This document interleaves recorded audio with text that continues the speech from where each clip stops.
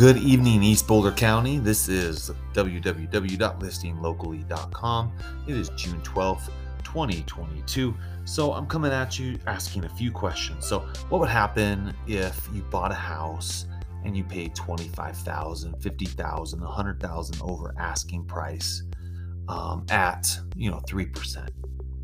And then let's say fast forward to now and you pay at asking price, because the competition's changed a little bit. It doesn't seem to have as much urgency out there right now on a whole, not specific properties, but just a broad stroke statement.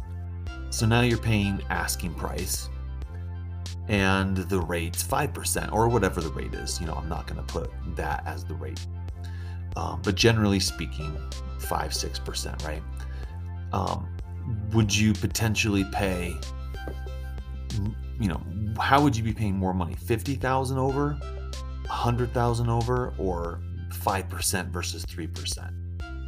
So I'm going to have one of my lender partners do that math for us and find out, which one's more advantageous. Is it more advantageous to pay, 5 or 6% interest over 30 years? I don't know. I'm going to find that information out. I'll come back to you with that. Here's my other interesting, conversation points from the last couple months. So in March, we had a seller come to us, and we were talking to him about his property. He had something going on with his garage door, and I think he had something going on with his sprinkler system that needed repaired, and a few other minor issues. And he didn't really have time, money, or energy to do those things. And so in March 2022, we just said, "Hey, skip it. We'll just put it on the market. We'll get over asking. We'll be fine."